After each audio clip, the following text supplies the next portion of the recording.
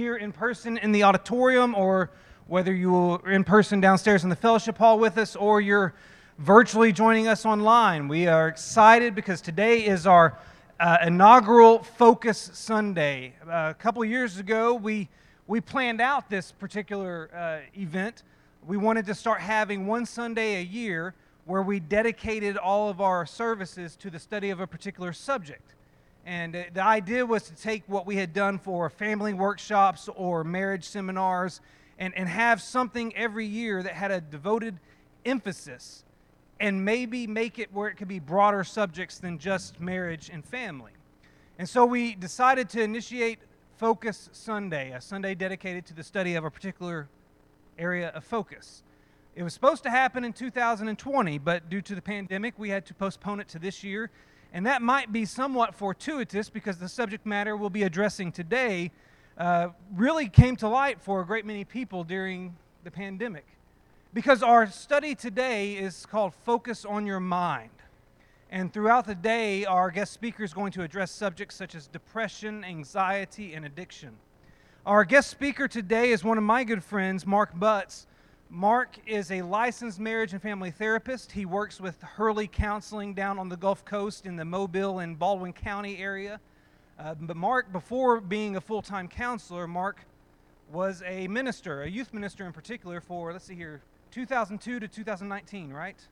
Something like that. He worked with the Enterprise congregation. He worked with the Spanish Fork congregation in Alabama, the Enterprise congregation in Alabama as well, and then finally with the Timberlane Church of Christ in Tallahassee. And throughout those years, Mark and I had the opportunity to work very closely together. Most of his career was spent in youth ministry, but his last 3 years, I believe, he was a college minister in Tallahassee, with FSU. So have some grace on him.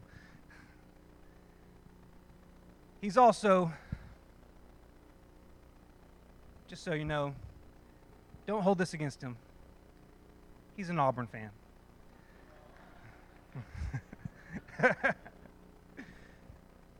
Ben, please. Mark is a dear friend of mine. We've been able to work together for many years, and I'm excited that he'll be here to talk to us today about focusing on our minds, and I'll reintroduce him again at our time of worship. But for now, he is joined today by his wife Jennifer and their 3 children, and we're grateful that his whole family was able to come with him as well. Let me turn it over to Mark, and let's begin our study.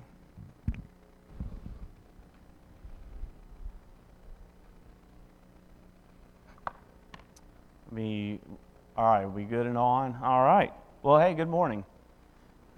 It is a privilege for me to stand before you this morning, and I want to say, first of all, before he leaves, Kyle, I appreciate you. He gone. But hopefully I called him. Oh, thank you. Well, I appreciate that a lot. Let me get that pulled up. Yeah, we had a little bit of technical difficulties. I think the technical part of it was that I technically did not send the lesson to Kyle. And so we were trying to get it emailed in right as we were getting started and that sort of thing. So I appreciate the team back there in the sound booth doing a good job of rushing that on the screen and getting everything going. But then I also want to say that I appreciate the Buford congregation taking on this vision. It's something that I think is pretty neat and hopefully is very, very beneficial. As Kyle mentioned, he and I have known each other a long, long time. And we were both very young youth ministers together over there on the Gulf Coast or down there on the Gulf Coast and that sort of thing. And, a lot of times, and I better be careful because he's got probably a ton of stupid stories on me, but a lot of times as youth ministers, you got these illustrations that are fantastic in your mind, but then when they get executed, they are something along the way should have said, hey, don't do that. And there was one time when I was directing a week of camp, and Kyle was on staff, and he had this awesome idea talking about how God takes away our sins and that sort of thing. So it was one of those summers where there was just a drought and everything. It was just a tinder bundle. And we had this cross on the shore of the lake at camp, and he took his class over there, and he had them write down some sins that maybe they were struggling with and that sort of thing. They put it on the cross, and he allowed them to kind of burn the little pieces of paper and just watch it disintegrate and that sort of thing. And the illustration was, that's what God does to your sin. Fantastic, until about an hour later when we were standing in chapel, and I was like, are we having barbecue for lunch? Oh my goodness, the lake's, there's a fire around the lake. So my dad and my brother and I had water bottles in our hands, so we jumped on the golf cart, ran over there, and fought a forest fire with 3 Dasani water bottles. But none of us ever forgot that illustration, and that's what you were hoping for, right? So I appreciate that. I also want to tell you a story about why I'm here today, and this is a very personal story. When I was serving in Spanish Fort, and actually one of my summer interns and his now beautiful wife that he met while he was interning, but we won't talk about that. They're here with me this morning, and I appreciate that. But we were doing our thing, and I had been wanting to look into going back to school and becoming a counselor. And things along the way just kind of delayed that and delayed that and delayed that. And then finally one night, after class, two girls came up and they said, "Hey, we need to talk to you." I said, "Sure, what's going on?" And they said, "Well, we need to talk behind closed doors." And one of them had kind of confided in the other one that, and I won't tell you how, but she had a method, and she had the drive, she had a timeline, she had everything that you look for checklist-wise to know when to take suicidal ideality very, very seriously. And I thank my instructors at Fulton University for giving me just enough training to know, okay, I don't need to mess around with this. And we intervened, and it was to go down that night. And so we intervened. And in the following days, the family turned to me and asked for some counseling. And, I looked at them and I said, this is a little bit beyond my scope to do what you guys need. Ethically, I can spiritually walk with you through this valley and that sort of thing, but I can't give you what you're asking for right now. And I made a vow that after that moment, after that incident, that would be the last time that I would go without the training to properly intervene when mental health needs arise. And so that fall, I enrolled to become a counselor. And so I took extra classes to be an LPC, to be an LMFT, to get all the L's that I can get behind my name, because I want to be able to help Christians in particular when mental health needs arise. And we're going to talk about maybe something surprising here in just a minute, but we're going to talk about how to spot that, because it might not look like what we all think it looks like, okay? As I got ready for my clinical work, and I was doing my supervision and that sort of thing, Kyle called me one day and said, "Hey, have you ever thought about doing work with churches with what you're doing with counseling?" I was like, "Actually, yes, that's exactly what I want to do." And so at the congregation that he was serving in Pensacola and 2 other congregations down there, my first bit of work in the area of counseling was with contracts with Christians. And one thing that came to light for me is that sitting in the pews of our congregations are a lot of people that struggle with the title on the screen. But a lot of people are really, really, really worried about talking about that. A lot of people may be embarrassed to talk about that.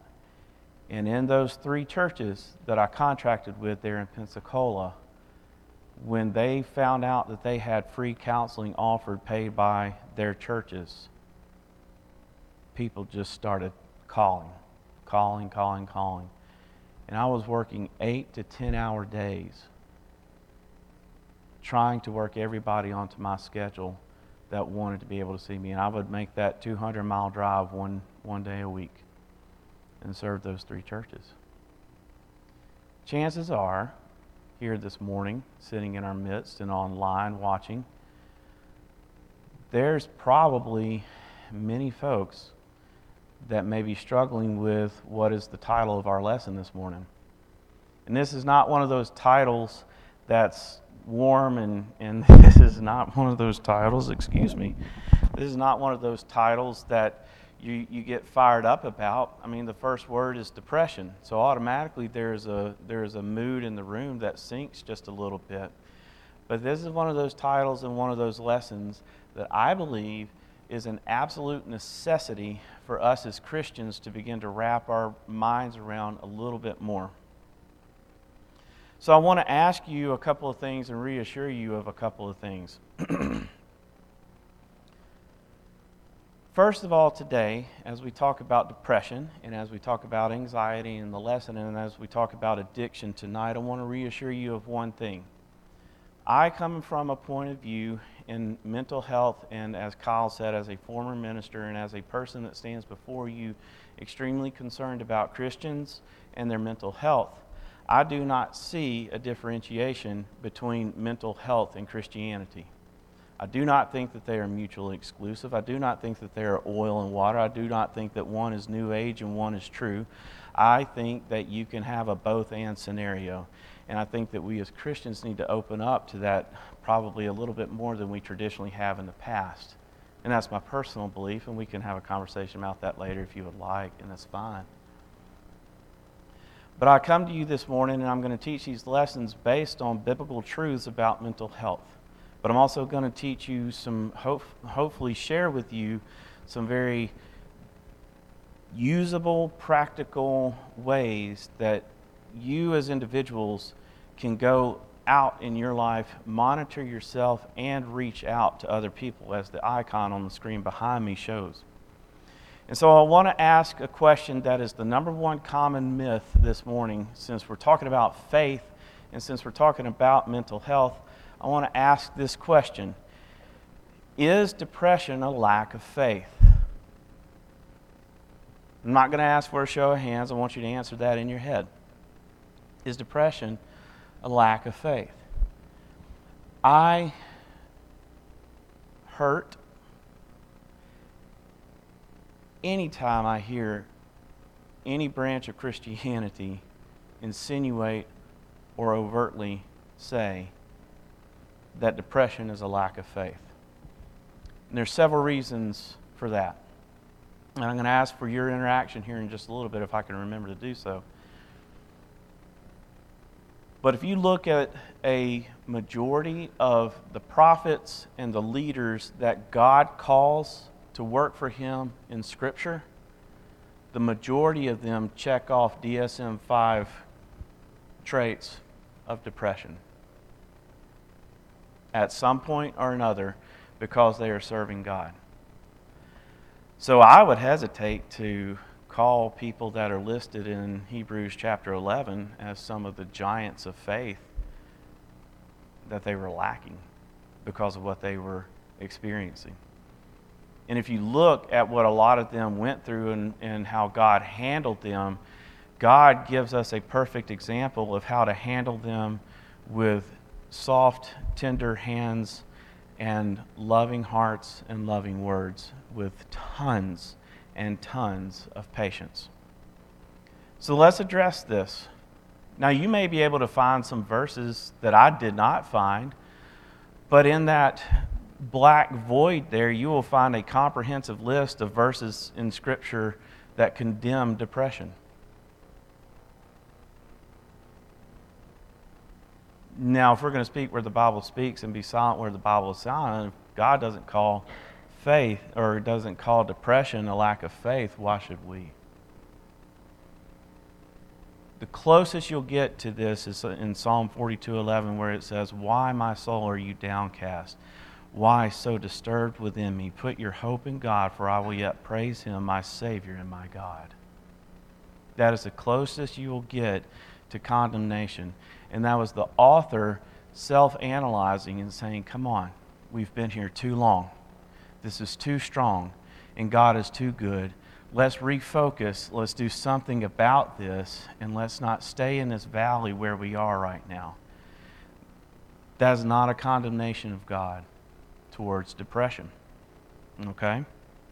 Now, I think it's this screen here that might get very interesting.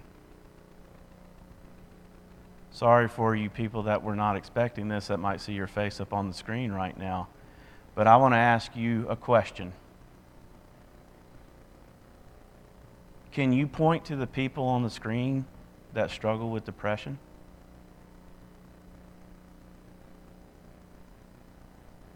We're going to sit here for just a second.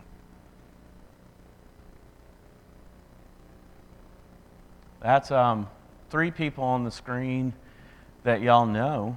There are 4 people on the screen that y'all don't know. So it's a little bit of a gamble to start guessing, but I'm going to tell you a statistical truth. If things are here at Buford the way statistics say they are for church leadership all over the place, of those 3 men on the screen, at least one struggled or struggles with depression. And that's one of your elders and 2 of your ministers. Okay? I'm not going to stand here and tell those men that they have a lack of faith. I'm going to stand here and tell those men that, hey, if you've slipped into a depressive episode, there's hope, and there's things that we can do. There's better days before you. Let's talk about it. The other 4 people on that screen actually come from a website called boardpanda.com, and it is a website dedicated to getting out and destigmatizing mental health issues.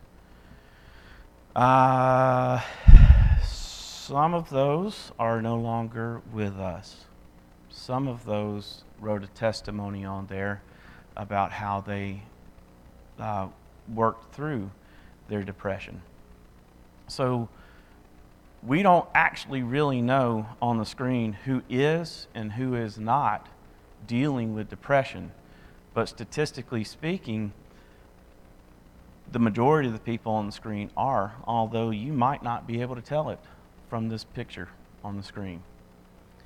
And I want to stop and I want to talk about that for just a second. And I vowed to myself that I will not chew up a lot of time jumping on this soapbox and talk about real stuff and educating y'all. But I do want to speak to this for just a moment. There is a version of Christianity that I find, and this includes me, so I'm not sitting here with a finger pointing out, I find in American Christianity. And again, I don't mean to offend, but let's talk real because we're here to talk real. In American Christianity, we expect to be able to come here and look like decently well-off people that decently handle our issues in life, that decently raise our children, that decently do the things that we do, and we walk in and we say, "Good morning, brother. Good morning, sister. How are you?" "I'm fine. Doing well. How are you, brother? How are you, sister?" "I'm fine. It is so good to see you this morning." "Well, it is good to see you this morning." And we get maybe like that much of the surface of the things that's actually going on. And all the time, we pass each other with smiles on our faces, and we try to convince each other that we are who we want to be. And sometimes it is true, and sometimes it's not true. But we struggle, I believe, to want to and actually get to under the surface issues where we're actually helping each other through times of need. And I think that there's a lot of reasons for that, and those reasons are valid. Some of those reasons are based out of fear. Some of those reasons are based out of Satan whispering in our ears that Christian brothers and sisters are not trustworthy and that sort of thing. Some of those fears are based out of past experiences where Christian brothers and sisters may have let us down. But I want to ask you this morning, Buford Church of Christ, that can you begin to engage as we talk this morning about something that is extremely serious? Can we begin to engage individually? We don't need a program. We don't need a deacon over mental health engagement. We need Christians that look each other in the eye and say, can I pray for you? Is there something that we can talk about? And I know for a fact that there's a lot of people, and if statistics are correct, you have a lot of people in this congregation that do this. They can read people, and they will not let you get away if you don't give a satisfactory answer. And God bless those people because they minister in extremely personal ways. But let's grow those people. Let's help other people reach out interpersonally, because looking at the faces this morning out in the audience, if you were standing here, you probably would not be able to tell who is and who is not struggling with depression. But statistically speaking, 1 out of every 3 of y'all are. Statistically speaking.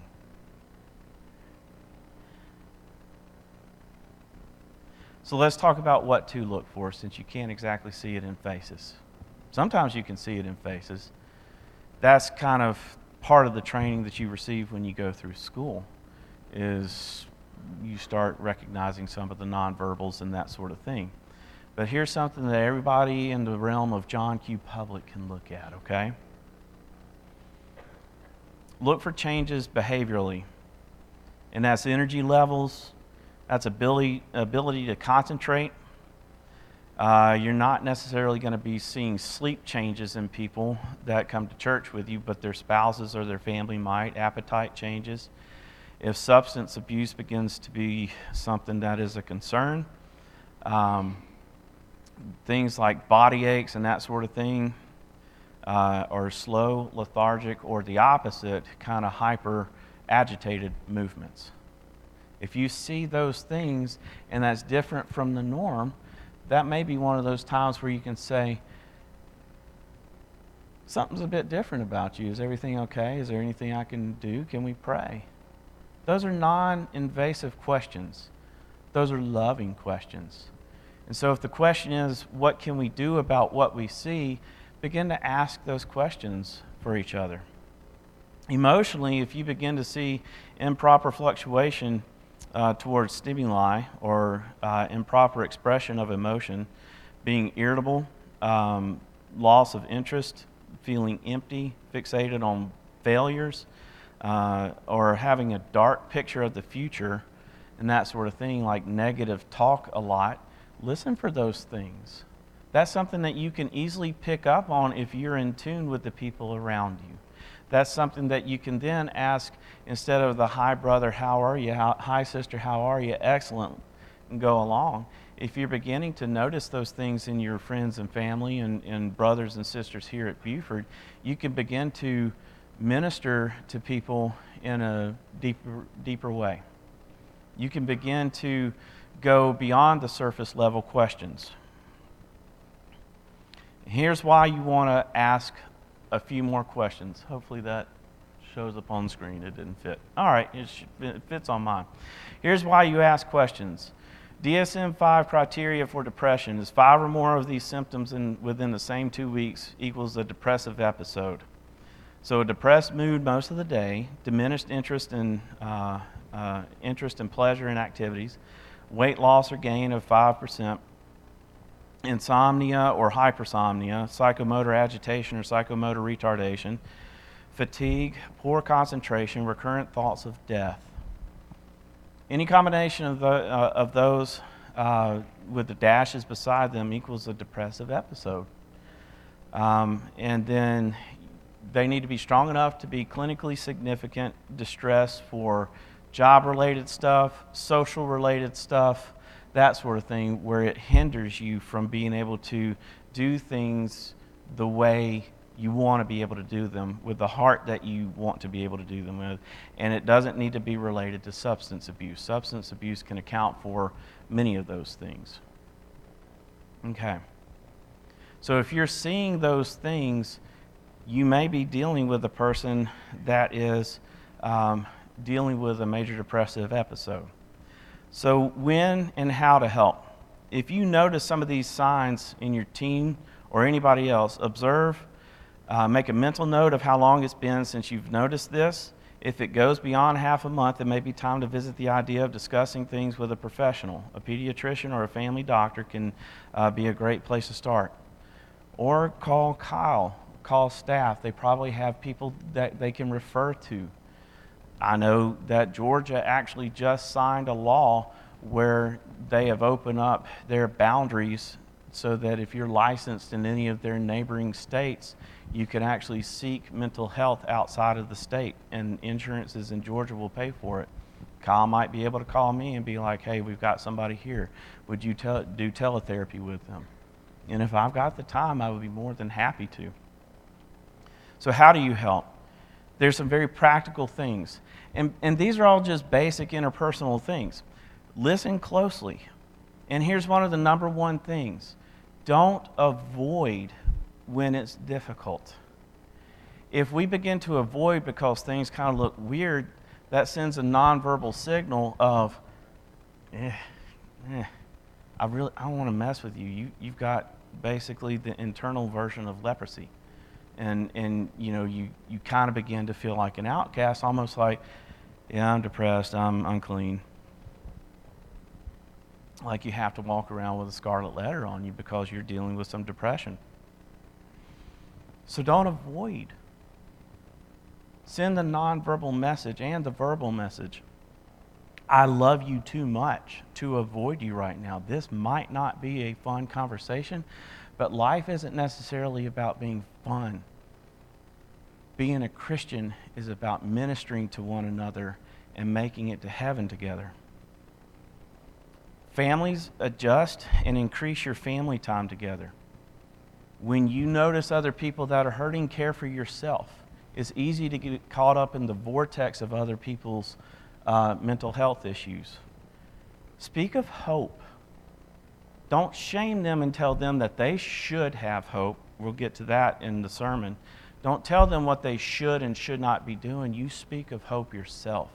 Point out things that you may be hopeful for. Point out things that are beautiful. Point out things that might be a little bit more positive than what they're currently fixated on. Get outside. We all know about vitamin D, but there is also an incredible psychological study about if you look up at the expansive sky, the way it frees the mind that feels trapped. And there's a lot of entrapment involved when it comes to depression.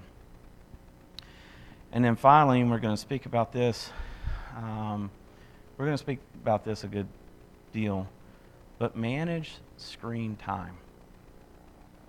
Okay? By nature, data always comes after real life, because data is the result of study of real life. The data are coming in that talks about the correlation between screen time and mental health. So then now they've started doing these apps where they're like, ooh, you've been on the phone too much, because there's ethical conversations in the higher up ivory towers of all these tech companies about what they are actually doing to the mental health of Americans. And so now they're offering, so that they can remain ethically sound, these apps that help you manage screen time. It's something that we've always seen, but we've lacked the data to prove. Now we have it, and it's before us. Screen time can do incredible incredibly negative things to our minds. So let's throw some stats out there. And this was pulled off a website from in regard to adolescence and depression and anxiety, so I'm glad our teenagers are in here this morning. But 1/3 of all teenagers will meet diagnostic criteria for mood disorders being anxiety, depression, dysthymia, that sort of thing, by age 18. Depression and anxiety appear in adolescent females 2 times as much as adolescent males, and I'm about to cough, excuse me. Try not to do that into the mic. So let me ask the question, let's do a logical analysis of this.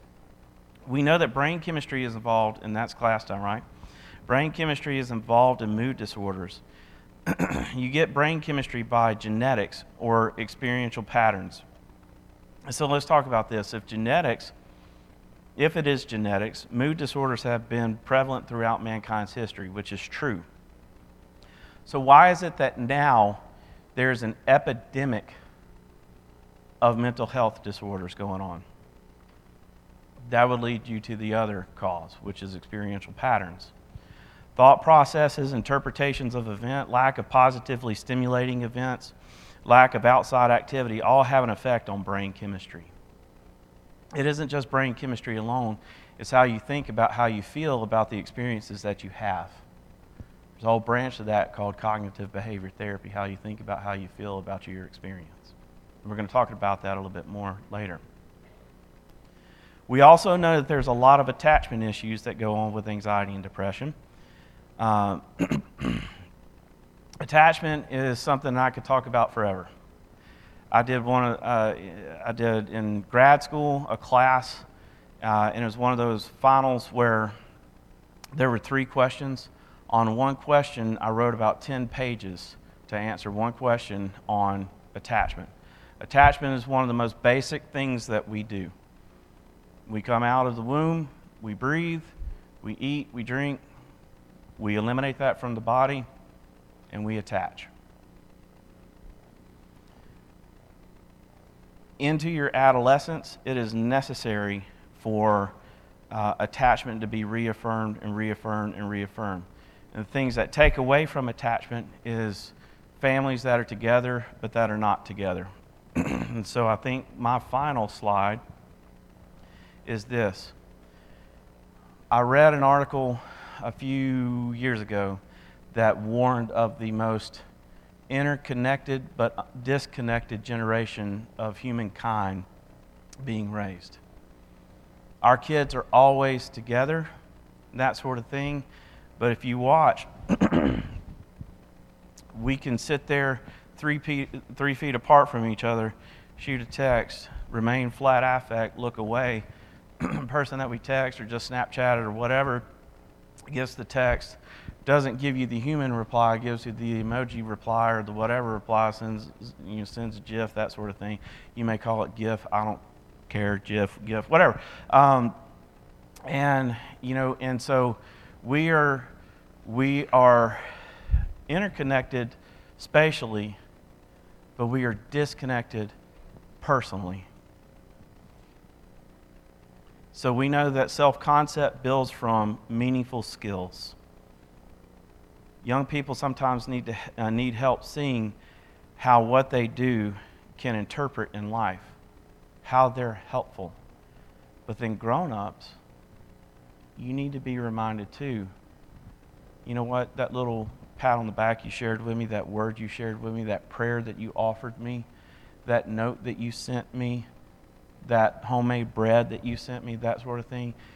It is incredible the timing of what you did. And I don't know what led you to do that, but you doing that helped me through that day.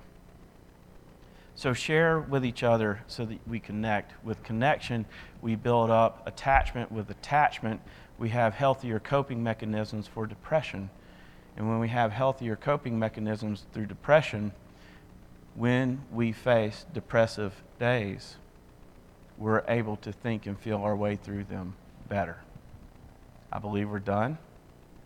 So I will talk with y'all in just a few minutes.